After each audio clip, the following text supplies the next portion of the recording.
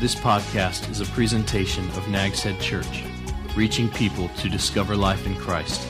Stay tuned and visit us on the internet at nagsheadchurch.org. We start today with 40 Days of Love, and we're real excited about it. It's a 6-week, 40-day, just focus by the whole church on what it means to love God and love one another. We're going to be looking at a couple places in our studies and our messages on Sunday, our group studies together, and our daily devotions, and our verses that we memorize will all come from either 1 Corinthians 13 or the words of Jesus in the Gospels when he talked about relationships and loving one another. So we're really excited about it, and we had a great time last night in our kickoff rally, and our groups came and introduced themselves, and some of them just outdid themselves. One of our groups, I haven't seen a whole lot of them this morning because, okay. One of our groups of women had a slumber party last night, and I bet they got up this morning after they went to bed in the wee hours and realized we're not middle schoolers anymore. We can't do this. But they had a good time. We had a great celebration last night, a lot of fun. So that begins today. Today begins really our first day. You read your first day of devotions today. Our groups begin. Some are starting tonight. I know of at least a couple groups that meet on Sunday nights, and we have a group that meets on this coming Saturday night and all in between. And if you haven't plugged into a group yet, please come see us and say, I really want to get into a group, and we'll do everything that we can. We'll start a new group if we need to. I know there's a host home available and a leader ready. If we need to start a new group, we'll start one tomorrow night. So if you need a group, let us know, and we want to get you plugged in. When Jesus was asked this question, a fellow came to him and he said, Jesus was asked a lot of questions by a lot of people. He seemed to have a lot of answers, and he was saying things that were different than what most people have been hearing for all these years in their culture and their religion. And somebody came to him and said, okay, we've got all this law that God gave to Moses and our forefathers. We've got the 10 Commandments that the Jewish people revered, their law. And someone came up with this question saying, what is the greatest of the commandments? Which one is it that is most important? If I'm going to get all of God's law, if I'm just going to get one right, what would you say, Jesus? And Jesus had an answer. His answer was Matthew chapter 22, verses 37 to 39. You must love the Lord, your God, with all your heart, all your soul, all your mind. This is the first and greatest commandment. A second is equally important. Love your neighbor as yourself. Jesus says these are the two things that matter most in life. Loving God, loving others. This morning we're going to look at what we can, if we want to this morning, call the 3 laws of love. If you're ever going to be a great lover, you're going to have, if you're going to really learn how to love God, you're going to really you have to learn how to love other people. You got to keep in your mind, these 3 things about love that we're going to talk about this morning. So let's get started. Law number 1 is the best use of life is love. The best use of life is love. God says you need to make learning how to love your number 1 priority, your primary objective, your greatest ambition, your life purpose, more than anything else. He says here in this passage we just read, more than anything else, you need to say, I want to learn how to be a loving person. I want to know how to love God. I want to know how to love other people. So let me give you, under this best use, let me give you 4 reasons why love is more important than anything else. First, because love validates my faith. Validates my faith. What does that mean? Validates means it proves that I'm really in God's family. It proves that I'm going to heaven. It proves that I'm saved, that I've been born again, that I'm a part of the family of God, that I'm on the right, not the wrong side. He says the proof of your faith is this love. It validates your faith. Back in this early summer in June, I traveled with our band. We went on a missions trip to France. And if you've ever traveled to another country, you know that when you get to the airport here in this country, you have to validate who you are before you get your ticket.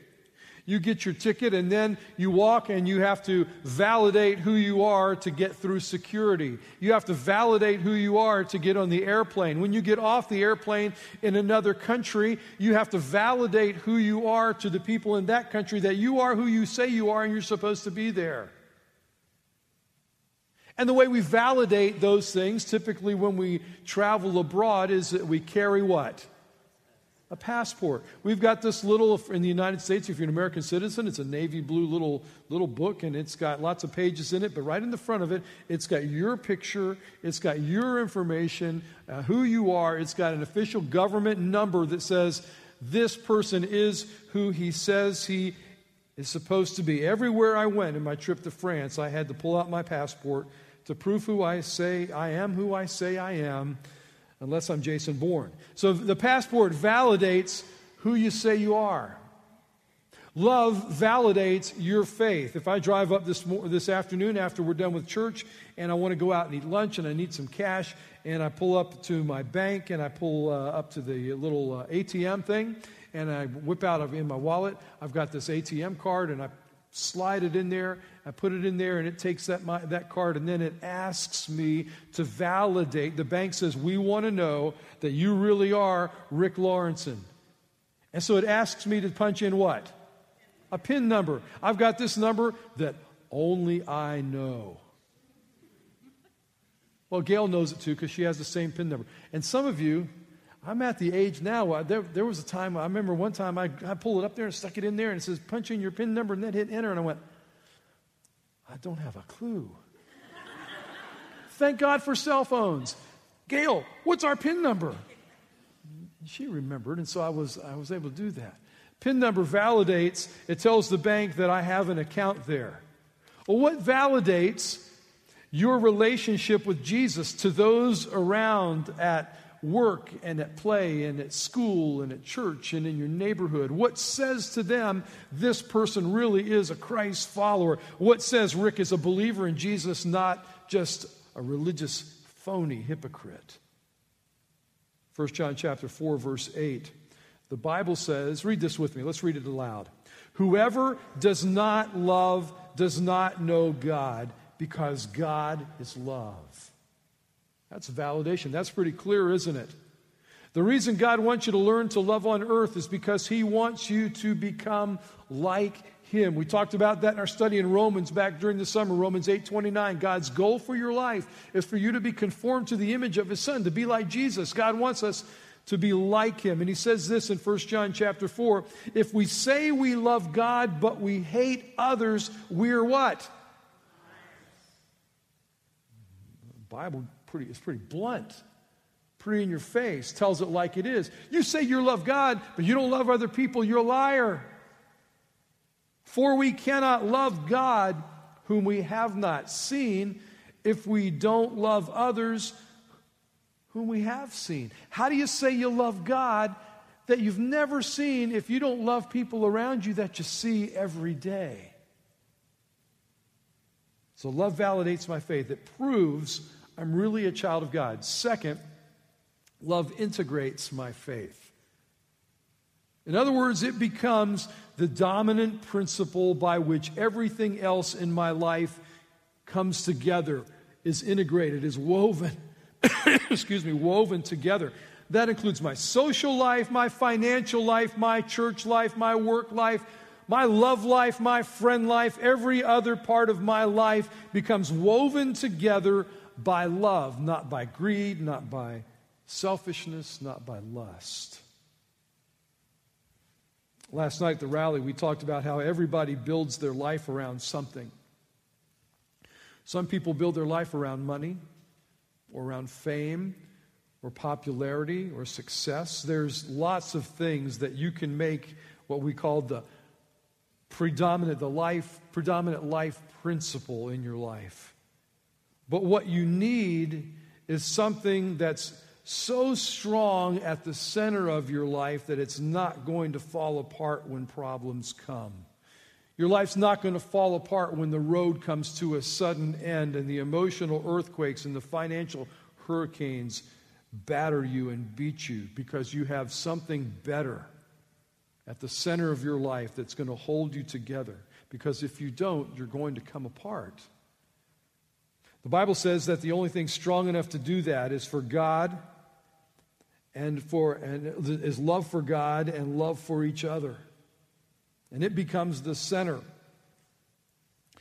It brings everything else into focus. Colossians 3, verse 14 says, love is more important than anything else.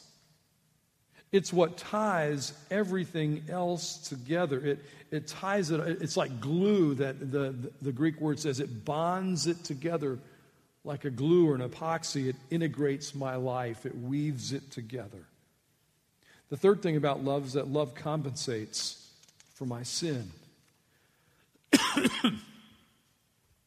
When you understand this, what this is talking about, it is really good news for you.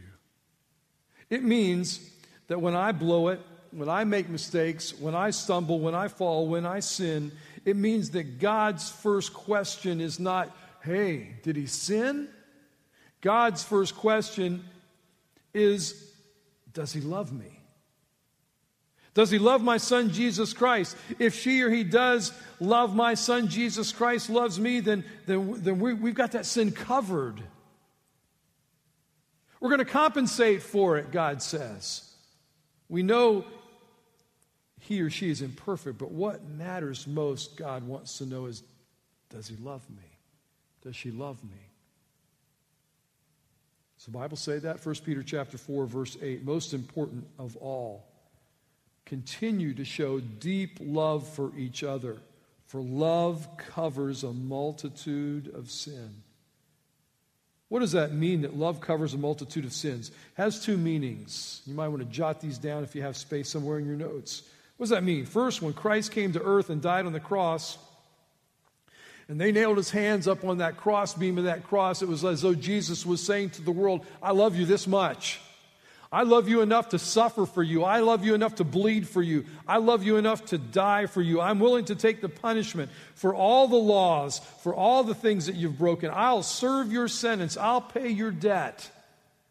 Jesus says that because I love you, everything you've ever done, everything you will ever do that is wrong, will be forgiven, will be covered up. When you put your faith in him as your Savior, the blood that he shed, the death that he died on the cross, covers your sins. Like throwing a blanket over it so that it's never seen again. It's covered by Christ. That's one reason why we call the gospel, why the word gospel means the what? The good news. Man, that's good news. The other thing that this means about covering a multitude of sins is this. Here's where it gets really practical for us. Here's where it really challenges us. Once I've been forgiven by God, and that happened again, if you've trusted Christ as your Savior, the moment that you believed in Jesus, that you were born into his family, whatever that was for you, for me, I was 10. But the moment that happened in your life, God forgave you of all of your sins. And when God forgave you, that means that when he did that, he also came to live inside of you. And part of what he came to live inside of you to do was to give you and me the ability and the power to let other people off the hook, to forgive others. So that I can know and experience God's forgiveness, but I also, because I've been forgiven, I can forgive other people. He gives me the ability to let other people off the hook. When you understand, you and I, when we understand how much we have been graced by God, you can't help but start being more gracious yourself with other people. You just don't get quite as angry, quite as impatient as you used to. You don't get so upset. You're not judgmental when other people blow it, because you know yourself, but I know myself how much I've been forgiven for. I know myself that my sin's been forgiven, that it's been covered. And because you know that and you've experienced that and that's working in your life, then you're able to cover the sins of others as well. Love covers a multitude of sins. When you really love somebody and they blow it, love doesn't rub it in. Love rubs it out. It's like an eraser on a pencil. Love erases it. God says, I want you to experience my love so that you can pass it on to other people. God says you can be gracious and you can be forgiving and merciful. You can cut some people some slack and some room when they blow it and they make mistakes, because just like I did for you and covered your sin, your love for them can forgive them of their sins as well as when they sin against you. So get this, if you don't get anything else today, more important. And sometimes people think I've got to go to church and I've got to be religious and so forth, and I've got to try to be the perfect as I can be. And God, I think, chuckles at that because he knows we can't be perfect. More important than you being perfect is that you love God with all your heart. God knows you can't be perfect. What matters most to him is not that you haven't messed up in life, not that you've dotted all your I's and crossed all your T's.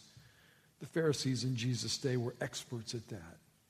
That's not what matters most to God. What matters most to God, Jesus said, is do you love God with all your heart?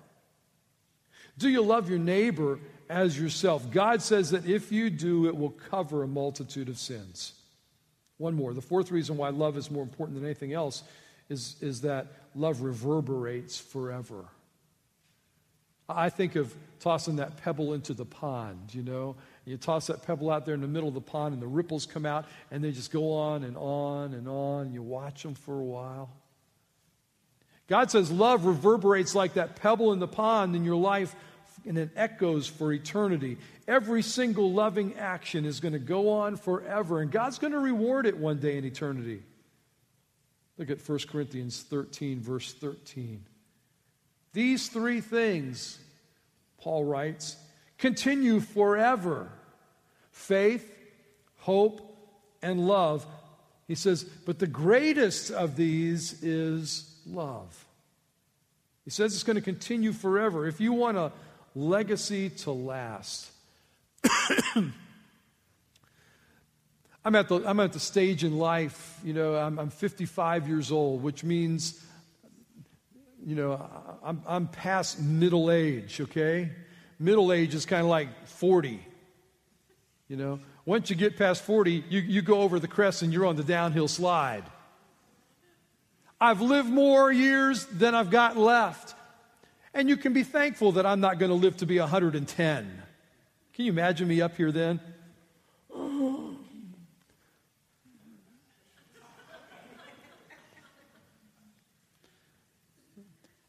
No teeth. Can you think about that?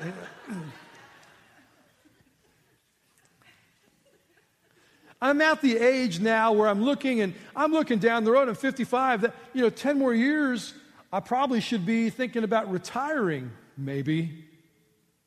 Probably not. But I've got grandkids. I'm at the stage in life now where I'm thinking about a little bit about legacy. What am I going to leave behind? If you really want to leave something behind, if you really want something that lasts, if you really want people to remember you, be a loving person. Because love lasts. In fact, nothing else does. The truth is, every one of us will eventually learn the basic truth of life, that life is about relationships, not accomplishments. When you and I are dying, we're going to want people around us who love us, not the things that we're going to leave behind. I've been to some of those kind of funerals, and I've been around some of those kind of families that as soon as the amen is said and the last shovel of dirt's thrown on the grave, then the bickering begins about what's mine and what's yours. What can I get out of this? I want people around me I want my family. I want people that are around me that love me, not for what I might leave them. And let me say to you, especially because a lot of you in this room, most of you in this room are younger than me, I hope you don't wait till you're on your deathbed to figure that out. In fact, the Bible says that life without love, it's worthless. It's a wasted life. 1 Corinthians 13:3, if I donate all my goods to feed the poor, what a noble thing to do. Give away everything you have to the food bank and feed the poor and send it to different countries and do all that. Just empty your bank account. Have the huge yard sale and sell the house and do everything. Give it all away. What a noble thing to do. Paul says, if I do all that, Paul says, if I even give my body to be burned as a martyr, if I give the ultimate sacrifice and give away my life, but I don't have love, I don't do it because of love, he said, I gain what? Nothing. Nothing. Without love, I'm bankrupt. If that's true, and of course it is because God says so, then why do relationships get the short end of the stick in our lives? And we know what the answer is. The answer is because we're so doggone busy. And when I'm busy, I start skimming relationally. That's where I start cutting back. So, law number 2. If love is the best use of my time, law number 2 is this: the best expression of love is time. You spell love T-I-M-E. 1 John 3:18 says we must love through actions that are sincere, not through empty words. Love is not something that you feel. Love's not something that you say. Love is something that you do. It's a verb. It's action. And the most desired gift of love and the most priceless gift of love is time. It's focused attention.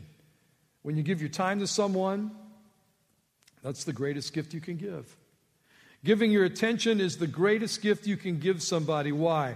Because your time, my time, is my most precious resource. When you give attention to somebody, you're saying to that person, hey, you know what? You matter to me. You're valuable to me. You're worth listening to. You're saying all kinds of things when you give people your attention. And here's why. Because your attention, your time, that's a part of my life. I can give you money. You come up and say, I need money. I can reach in my wallet and I can write you a check and I can give you money. And then I can say, okay, I'm just going to have to work a little bit harder to get that money back. But I can recoup that money somehow. But when I give you my time, how do you get that back? When time is gone, it's gone. There is no back to the future kind of thing. It's past. It's over. It's done. You're never going to get it back. And Jesus said that the essence of relationships is not what we do for each other. He said that the essence of real relationships is not the things that we can give to each other. We give presents and things that we give. And Jesus taught that the essence of true loving relationships is how much we give of ourselves to that person. Our lives. Parents, we show our kids love, not by buying them the latest gadgets and toys. I see lots of kids with gadgets and toys that are kids that aren't being loved. But people will substitute, I'll buy you something, I'll give you something. Doesn't that prove I love you? They don't want the gadgets and toys, they want you. Your spouse doesn't want you to say, I love you with the words and give candy or flowers or new socks. Your spouse wants your time. They want what only you can give. That's love. A couple weeks ago, Gail and I were trying to have a conversation. I initiated the conversation. Yeah, wow. She had been gone all day and working hard, and I asked her there's a couple things I wanted to find out from her, but here was the problem. I'm sitting there in our den, and I'm sitting in my nice, comfy leather lazy boy recliner that she gave me now for Christmas a couple years ago. It's her fault. I was sitting in that thing, And I was watching TV, probably a football game, and my laptop is on my lap. And I'm chatting on Facebook with somebody I haven't seen in 40 years. Yeah. And she comes in, she sits down, and I initiate this conversation, and I asked her a couple of questions. And honest to goodness, it happened more than once. I'm just confessing to you. Happened more than once. I asked her the question, I'm watching the TV, and I'm trying to watch this, and she's talking to me. Guess what I turned off? And so, what did you say? And she had to repeat it. And this happened a couple times in a matter of a few minutes. What was I saying to her? How valued did she feel at that moment? Guys, you know what I'm talking about here? Ladies, do you know what I'm talking about here? It's pretty bad. Galatians 5 verse 6 says this: the only thing that counts is faith expressing itself through love. You say, well, how do I find more time for the people that I love in my life? And let me say to you, that's the wrong question, because that's what some of you think. Well, how do I make more time for people? Wrong question. They should be the priority. The question should be, after they're my priority, how do I make time for everything else in my life? Here's our homework assignment for this week. This is going to hurt some of us.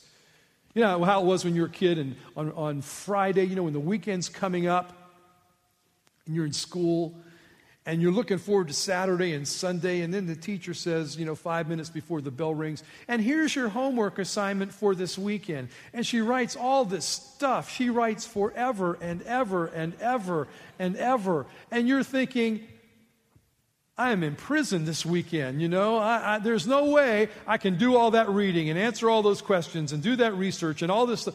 And she has just ruined my weekend by the homework assignment. I'm going to give you a homework assignment. And for some of us, it's at the end of your notes, but here's the homework assignment. Especially if you say, I just don't have the time. This week, turn off the TV. This week, turn off the computer. Recent studies show that the average American, I know you guys are way above average, I know that.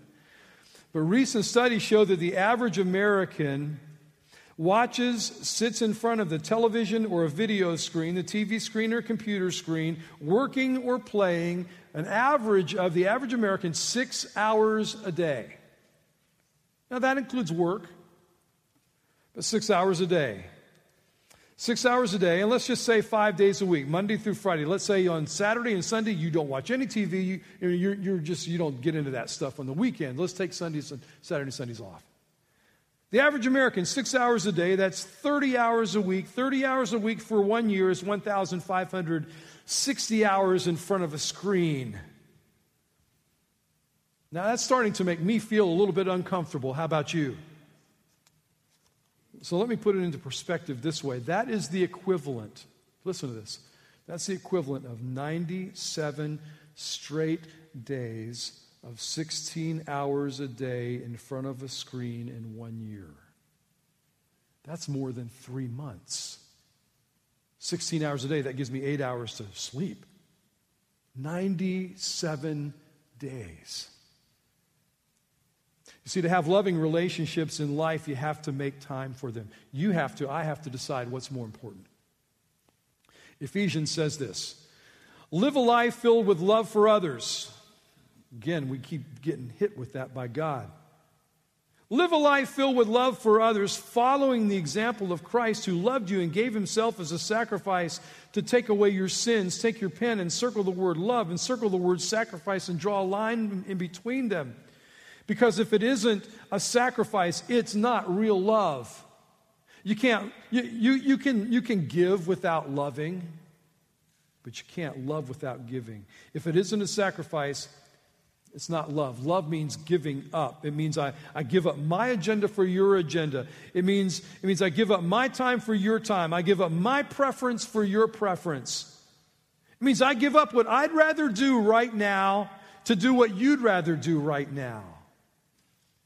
And that's a sacrifice, but that's what makes it love.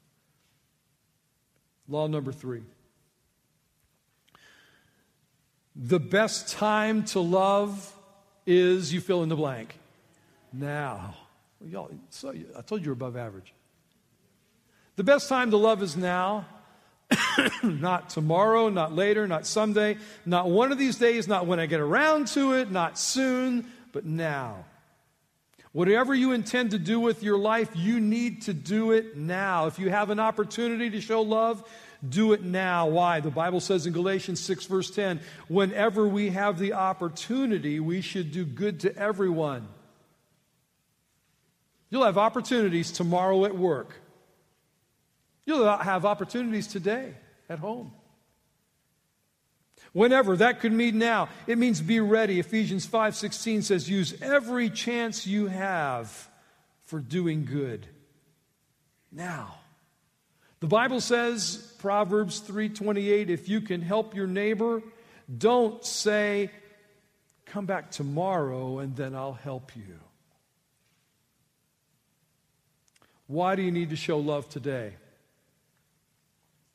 Who do you need to show? Who do you need to, maybe today when you leave this worship service and you go home, who do you need to make that phone call to? Who do you need to share a word of encouragement and love? Maybe you need to go home and you need to write a card or send a letter to someone. Maybe you need to go home and make a visit to somebody in a nursing home or at the hospital. Who do you need to invite over to your backyard in your neighborhood and say, come on over, I'm going to fix a cookout. We're going to do some hamburgers, hot dogs, steaks, whatever. Come on over. Let me ask it this way. Who's at your work? Where you work? Who is it that person that everybody can't stand because they're so obnoxious, and that person who needs that massive dose of love? Who is that person that you could show love to because that person is so difficult to love, just an unlovely person? Do you know that we don't stop and think about this? Do you know that God specifically puts people around your life, the people you work with, the people that you're in school with, you school teachers, the students that you have and the parents they have, your neighbors, the people that you hang with? God specifically puts those people in your life so that you can show love to them. It's not just an accident you work with the people you work with. God's got you there for a reason. Yeah, but they're so hard to get along with. God's got you there for a reason. That person needs somebody to love them. Why? Why do you need to do that now? Well, it's pretty simple. You don't know how long you're going to have the opportunity. People die. People move away. You don't know when your number is going to be punched. You don't know when theirs is going to be punched. So whatever love you're going to show in life, you better do it when? Now. Circumstances change. Job transfers. Circumstances change. Kids grow up and move away, and you don't see them much anymore. So what are you going to do about it? Are you going to change? Are you just going to go through 40 days of love, and we're going to talk about love, and you're going to get all the warm fuzzies, and you're going to say, gee, that's so nice. All this love talk. And that's it? But not be any more loving? Let me share with you what my personal goal is for the 40 days of love. I hope that you have one. My goal is that I'll look back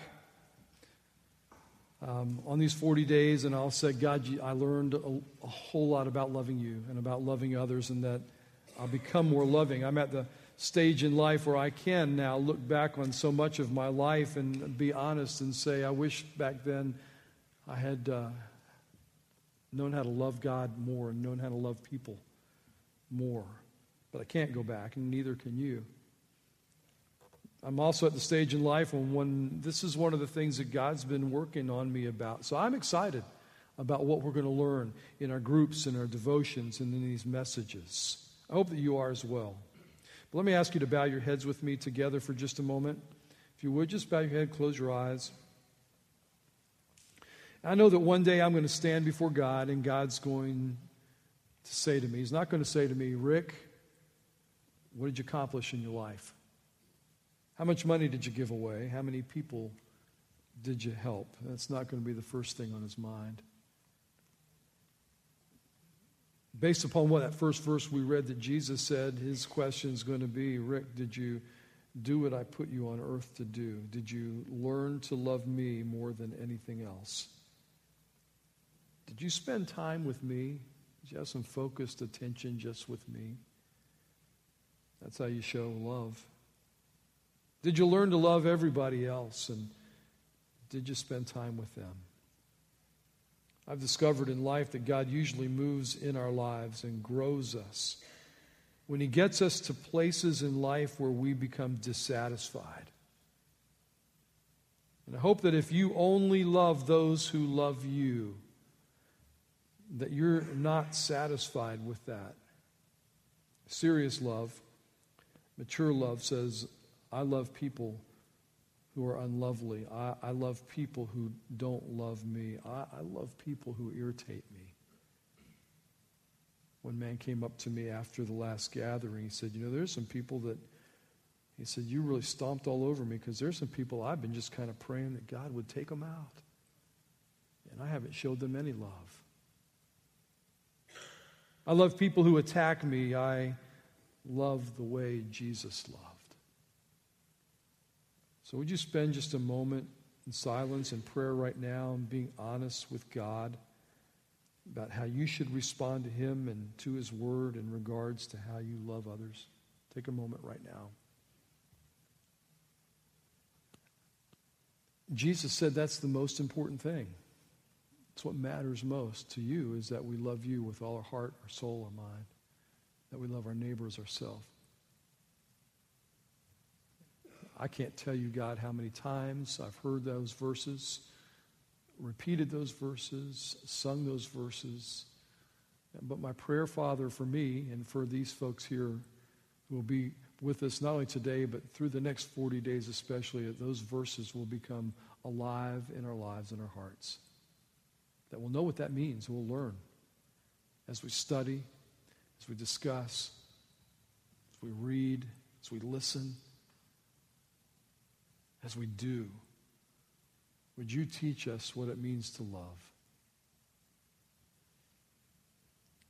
With your head still bowed and your eyes closed, let me ask you a question. If this morning the Scriptures and the words of Christ and the words of God and the Word in the Bible, if something this morning has just kind of gotten under your skin a little bit and you realize,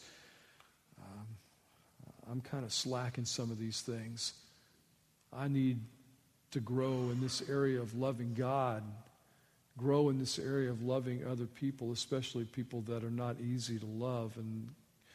And today, I'm just admitting, Lord, I'm listening to you, and I want to see you change that part of my life, beginning right now, but also over the next weeks to come. If that's you, and you would just say, Rick, would you pray for me and not call your name out? I'm not going to make you to stand up and come forward or anything like that. But I just want to know that there's other people who are saying the same thing as I'm saying. God, do something in my life in regards to love. I want to be the person that you want me to be when it comes to loving you. I want to be able to stand before you one day, and when you ask me the question, Rick, did you do what I expected of you in loving, spending time with me and loving and spending time with those that you need to love in life? God, I don't want you to say, but Rick, whatever your name is, I put somebody in your life and you refuse to love that person. God, would you change my heart? Do what you need to do in me. Rick, that's my prayer. I'm expressing that. I'm confessing that this morning. I want God to work in my life over these next 40 days in a powerful way. I want to come out on the other end different than I am as I came in this morning by His grace. You just slip your hand up. Nobody's looking but God and me. All right, lots of hands. Thank you. Father, you see the hands. I think you see the hearts. You know what we're saying, and I pray that you'll make it happen. I know you want to. It's just kind of about us accepting and listening and doing, believing and trusting. Change our lives over these next 40 days. In Jesus' name I pray. Amen. This has been a presentation of Nags Head Church, reaching people to discover life in Christ. Visit us on the internet at nagsheadchurch.org.